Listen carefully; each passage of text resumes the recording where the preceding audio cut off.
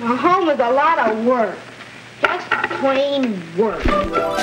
When work at home is planned and organized for cooperation, there can usually be more time for leisure. I'm certainly in favor of those things. Leisure, fun. Who isn't? Wouldn't we all be happier if we worked out a little system for living together in harmony? But how can we manage them? We'll have to work out the full answer together. Say, Mom, you're swell.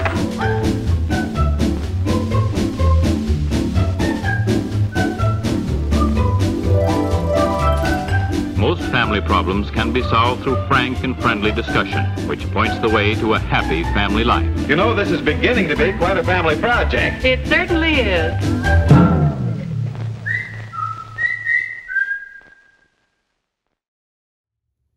Hello, New Hope Church. We're so glad you joined us today, especially today. It's Memorial Day weekend, a time when we remember and even celebrate the brave men and women who fought and died so that you and I could continue to enjoy the freedoms and the peace that we now have. They paid that ultimate sacrifice. And for that sacrifice, we, the American people, are eternally grateful.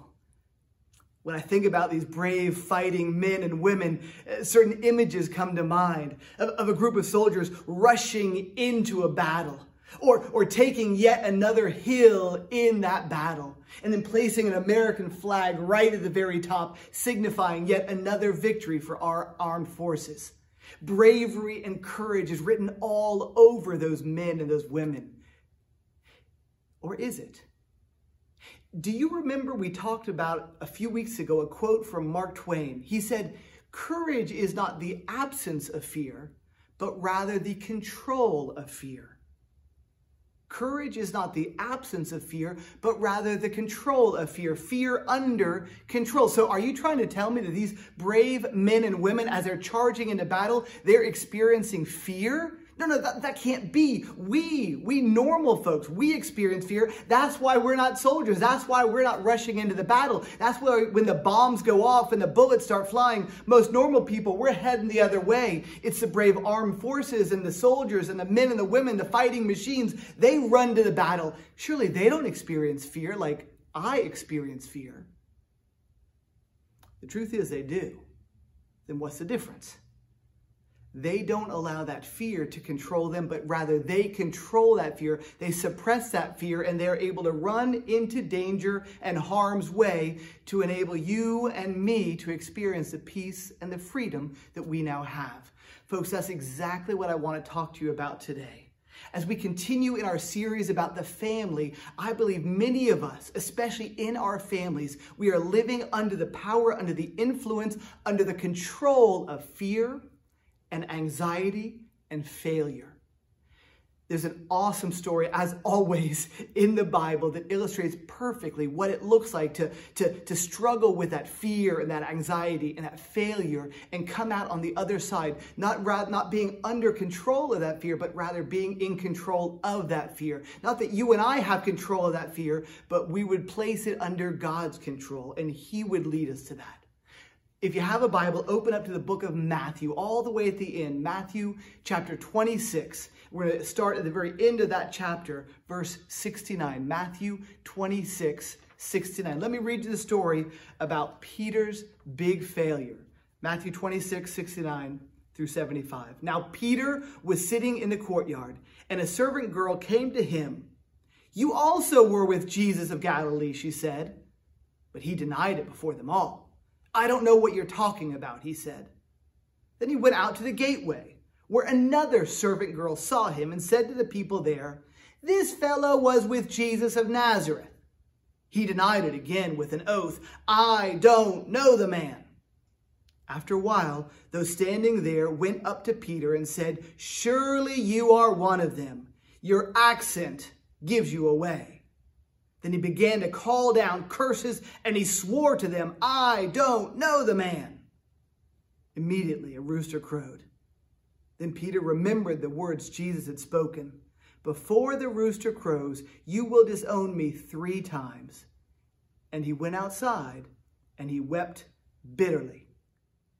Okay, as always, let's take this story, the story of Peter, the good, the bad, and the ugly, and pull the lessons and the teachings out of this story that will help our families as we learn to control the fear and the anxiety, even the failures that we are confronted with every day. Because as we learn to control them under the power of God rather than to be controlled by them, we will find the freedom that Peter eventually found in a later story that we'll read another time. First lesson we need to understand from this story is this: something has changed. Now, this is true in Peter's life, but it's also true in our lives and in our families. First of all, something has changed. Now, take Peter just for example, just from this one story. This is not the Peter that we've come to know and to love. This is not the Peter who was present as Jesus was preaching and proclaiming and teaching powerful messages. This is not the Peter who is present as Jesus did miracle after miracle after miracle all over that known world. This is not the same Peter who proclaimed publicly in front of all of the disciples, Jesus, you are the Christ. You are the Messiah of God. And Jesus even responded, oh, Peter, flesh and bones did not reveal that to you. And that was true. He had such a close, intimate relationship with God, his Father, that God spoke to him like to no one else. And this is not the same Peter who jumps out of a boat in the middle of a storm and walks to Jesus just to be closer to Jesus. Now, sure, he did eventually sink in that same water, but at least he jumped out of the boat. And that's more than we can say about the other guys in the boat. This is not that same Peter. The Peter we see here, he's a Peter who's afraid of his own shadow. He's wandering around a darkened courtyard, scared to death of anything and everything. Two little servant girls ask him a simple question, and he jumps in fear. This is not the brave and brazen Peter we've come to know and love. Something has changed.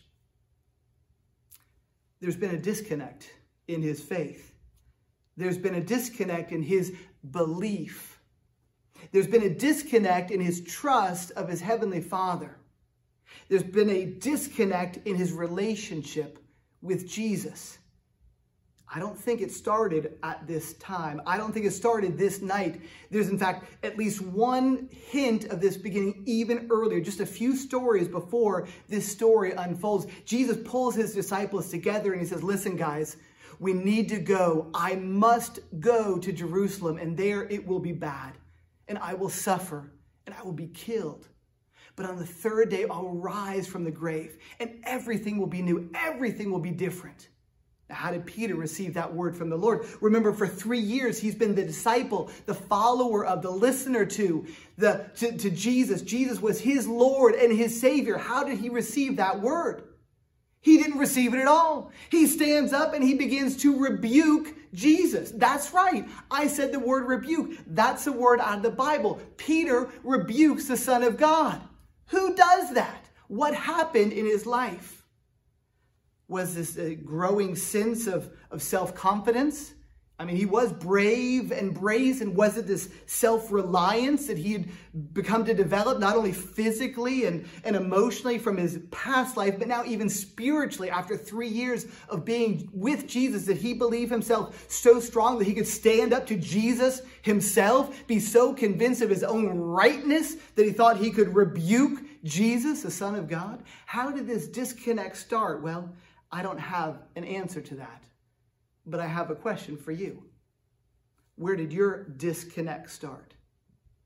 Maybe you were once a water walker like Peter. Maybe once you had the same brazen and brazen faith that Peter had. You would talk to anyone about Jesus. You opened your mouth about God and then thought about it later. You had no fear when it came to the things of God. And now you find yourself wandering around a darkened courtyard, afraid of your own spiritual shadow. That is not how it's supposed to be, neither you personally nor in our families. Fear must not rule in our lives. What do we do about it? Well, there's a lesson not only for this story, but really in the entire Bible that we must remember, and it's that word to remember. Too often we find ourselves in a situation wandering around without direction. It's darkened, there's fear, and there's anxiety, and we don't know if we have a purpose in our life. God says this, listen, if you ever find yourself in a situation like that, do not go looking for a new word until you remember the last word. Go back to the last thing I said. What was the last word I gave you? Hold on to that until I give you a new word, a new direction, a new purpose. Had Peter only done that, he would have remembered the story just a few stories before where Jesus gathered his disciples. He spoke to all of them, but specifically to Peter, and he said, Peter, listen, you, Peter, you're going to deny me 3 times. You could have heard a pin drop. I mean, had Jesus said that about anyone else in the room, they probably would have believed, they probably would have nodded their heads and said, yeah, I see that coming. But not Peter. He's the brave and the brazen and the bold one. He will go to the death. In fact, he even stood up and said, no, may it never be so, Jesus. I will even go to death with you. Did he receive that word? Did he take that word in as from the Lord? Did he break his heart? Did that drive him to his knees in prayer? Did it cause him to open God's word? Did he go and seek godly counsel from men and women, from his pastor? Did he do any of those things? No. Instead of that, he rebuked Jesus and said, no, it is not true. And he put up a barricade, put up a barrier. And Jesus himself could not break through that barrier. And so here we find ourselves here. Something has definitely changed in the life of Peter. And I wonder if that same thing has changed in you. But not only did it change in Peter's life, I think it also changed for God. Now, I'm not saying that God changed. God is the same yesterday, today, and tomorrow. That's what the Bible teaches. But sometimes, as part of our spiritual maturity, God changes his position on us. Not to trick us, not to be mean to us, not to give us a hard time, but simply because if we become so accustomed of where God is and how we can access him and his help and his presence, if we become so accustomed to that over time, we become comfortable. And we forget how it is to work for that and to love him and to seek him. God moves to a new place, so we have to seek him anew. God moves to a different position, so we have to find him anew. We have to go looking for him. And when we find him, we hold on to him even tighter. Folks, this is the problem, that we don't understand that God moves. He changes his position on us, not to hurt us or to harm us, and in no ways to be mean to us, but so that we must seek him anew and grow in our faith and grow in our understanding, grow in our dependence upon him. Because here's the deal, folks. If you've become accustomed to where God is and how you can find him, you probably become accustomed to thinking that your paycheck comes from your boss. It doesn't come from your boss. It comes from the hand of God. You may think that your happy marriage comes from your good looks and the way you treat your spouse. It doesn't come from that. It comes from God. You may think that your good health comes from your health regimen and the good eating habits you have. It doesn't come from that. It comes from God. You may think that your security comes from your bank account.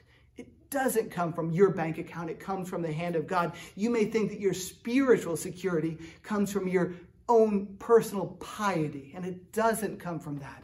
It comes from the grace of God, the goodness of God, the Spirit of God, the power of God.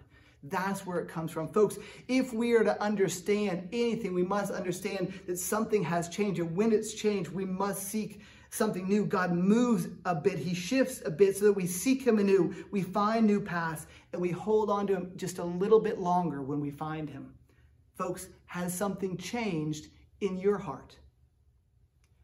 Okay, lesson 1 was something has changed. Now, lesson 2, something has to go.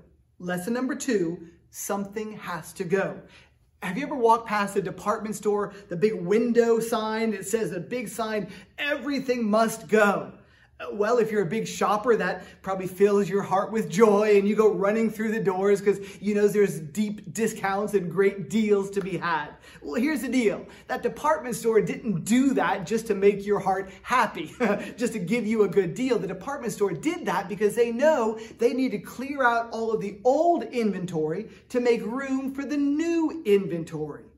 That which is no longer profitable must make room for that which is profitable. That's what God is doing in our lives. Let me give you another image. Here in Florida, probably in most of our yards, we have a live oak tree. Florida live oaks are very different from northern oak trees. Northern oak trees, they lose their leaves every fall like most other trees, but not live oaks. Live oaks are evergreens. They keep their leaves. In fact, they only lose an old leaf when a new bud is coming out in its place. You hear what I said? The old leaves remain until a new bud pushes out the old. It's the same in our lives. There are old leaves. There are old images. There are old ideas. There are old ways of doing things. There are things in our lives, in our family's life, in our relationship, in our families that are no longer profitable. And God is saying, listen, I need to clear those things out that are not profitable to make room for things that are profitable. Trust and faith, grace and forgiveness, hope, and those deep, deep relationships that we can only know between us and other family members and between us and God himself. All those things that are profitable can only come into our lives as we let go of, release, and push out the things in our life that are no longer profitable. This happened for Peter as well. You remember the story we just talked about when Jesus confronts Peter and says, Peter, you will deny me 3 times. Now, how did Peter receive that? Did he receive that word from the Lord? Did it send him straight to his knees? Did he begin praying and seeking forgiveness and digging into God's word and looking for wise counsel from others on how to change this inadequacy in his own heart? No, he did none of those things. In fact, his hands went up and he said to Jesus, never. That will never happen to me. That is not me. You've got the wrong guy. So God said, okay. Let's go to plan B. And God allowed him to have this dark courtyard experience where he was literally afraid of his own shadow. The responses he was giving, the words he was using, the fear and the anxiety that he was feeling in his heart, this was so uncharacteristic of Peter. There is no way that you could say that's the same guy unless there's some old things in his heart that he had not yet gotten rid of, and it wasn't allowing room and space for the new things, the profitable things that God wanted to bring. So here's what God does. Just as in Peter's life, he does the same for you and for me. If we're not willing to release or even to push out these old things to make room for the new things, God will gently, and maybe sometimes not so gently, begin to apply pressure. For Peter, it was this courtyard scene, and all it took was a little servant girl's question to just cause him to explode. Maybe for you, it's traffic.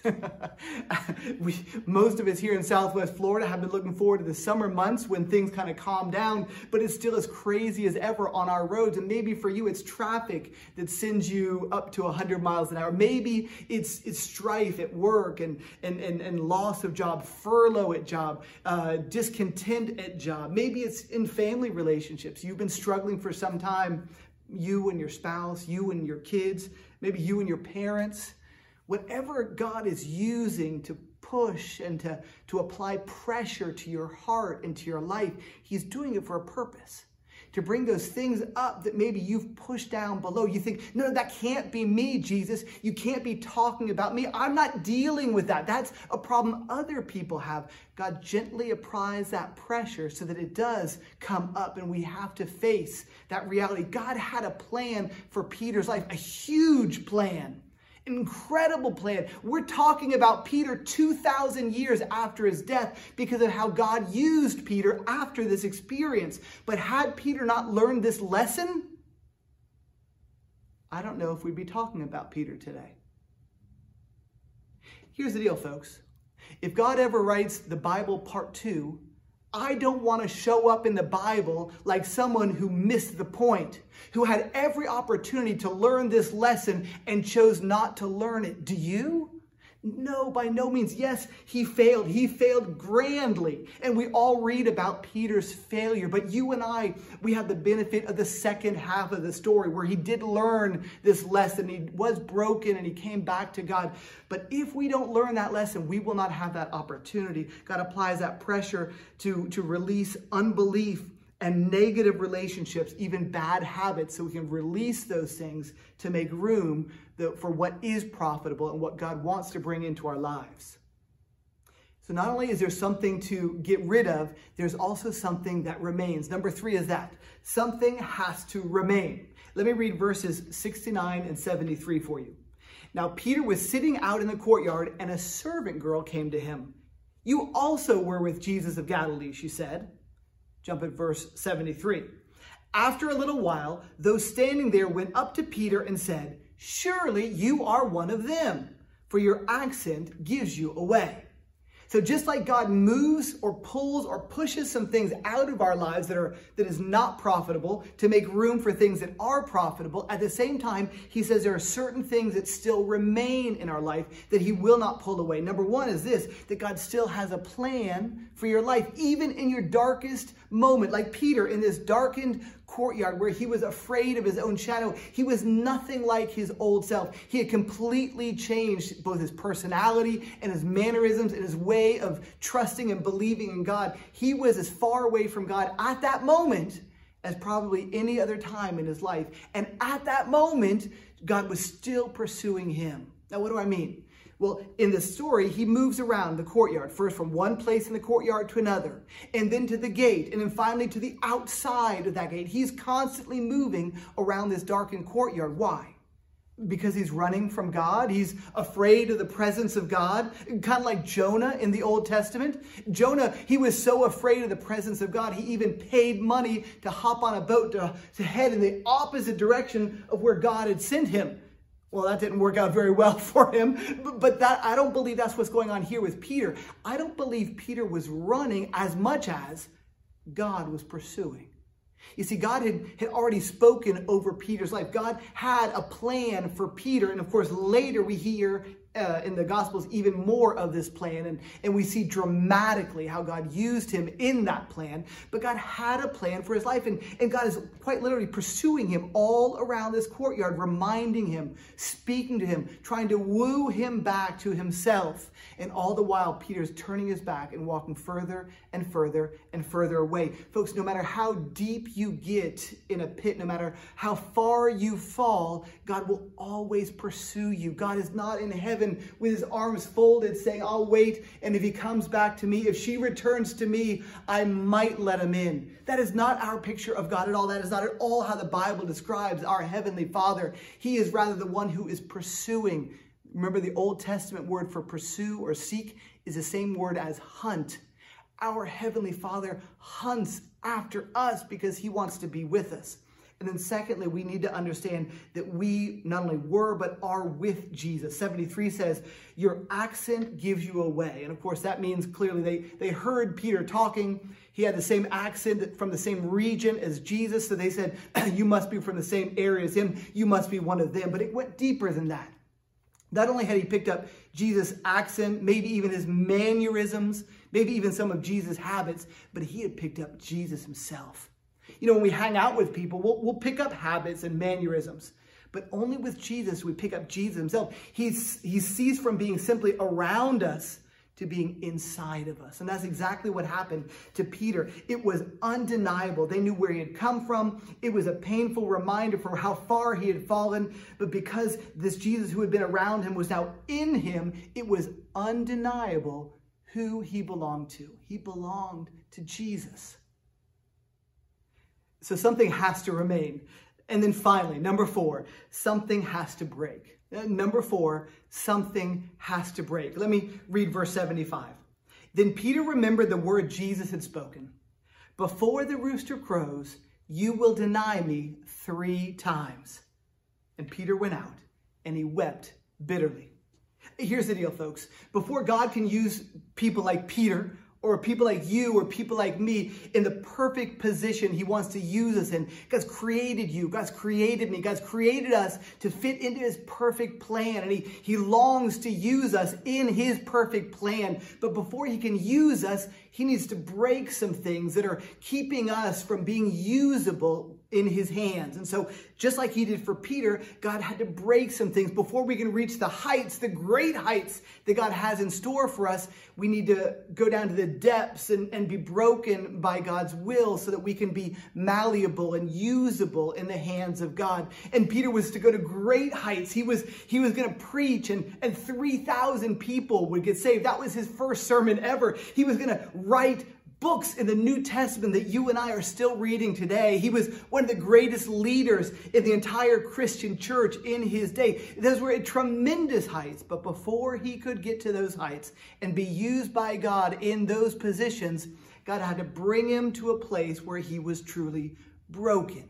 Just look at the story here. Remember, he was in that darkened courtyard, somewhere in the middle, talking and listening and conversing with others. But as the story went on, he found himself more and more and more on the outside. He was slowly removing himself from the present and moving towards outside, further and further and further away from the presence of God. First, he was in the middle.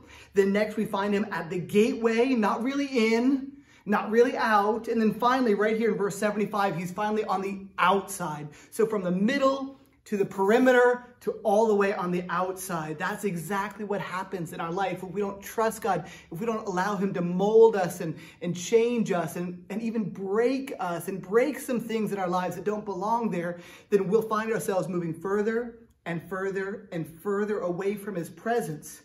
But here's the good news. Peter didn't run. So often, those of us that get on the outsides with God, we turn our back on God and we take off running and we don't look back until it's almost too late.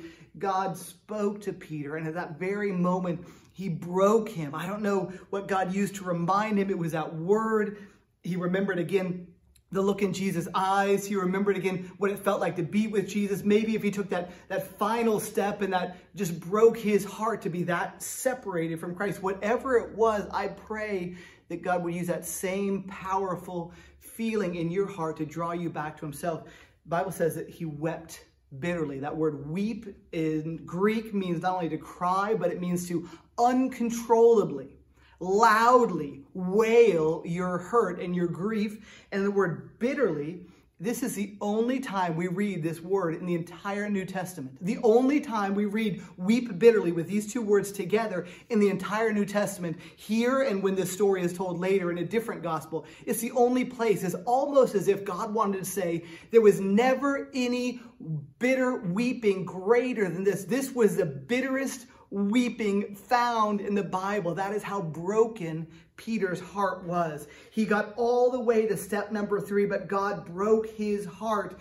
Oh, may you never get past step number 3 before God breaks your heart. It is not fun. It is not pleasurable. None of us would sign up for it, but thank God for broken hearts, because in that broken heart, as God begins to mold and rebuild and to put the pieces back together, he puts them back together in his perfect way so that they are usable to him. He takes away the pain, he takes away the hurt, and he restores it with hope and with future and with love. Folks, in a hurting and dying world, our families must remain strong. If we continue to be prideful and self-confident and self-sufficient and holding Jesus at arm's length, he will not be able to get into our hearts, into our families, and change things. He wants to do that. But folks, don't miss this final step. At some point, you will just have to let God break your heart for your family, your spouse, your kids, even your parents, to allow him to change, mold, remove things that don't belong there so that you can be used by him, you and your family. Let's close with prayer. Father God, we thank you for our families. God, we've all experienced that fear and anxiety, that failure that Peter here experienced so publicly before all of us. God, just as you continue to woo and follow and pursue him, God, we are praying that you would do the same in our hearts, in our families. And just, God, as you restored Peter, you would restore us as leaders, as spouses, as children, God, in our own families, that we would be used by you, that you would position us in a way that you would use us perfectly in your will. Thank you, Jesus. We love you, Jesus. Amen. God bless you. Thank you so much for listening this week to the New Hope Church podcast. If you live in and around Cape Coral, Florida, we would love to have you visit our church campus. If you would like some more information about us, we can be found at www.newhopecapecoral.com.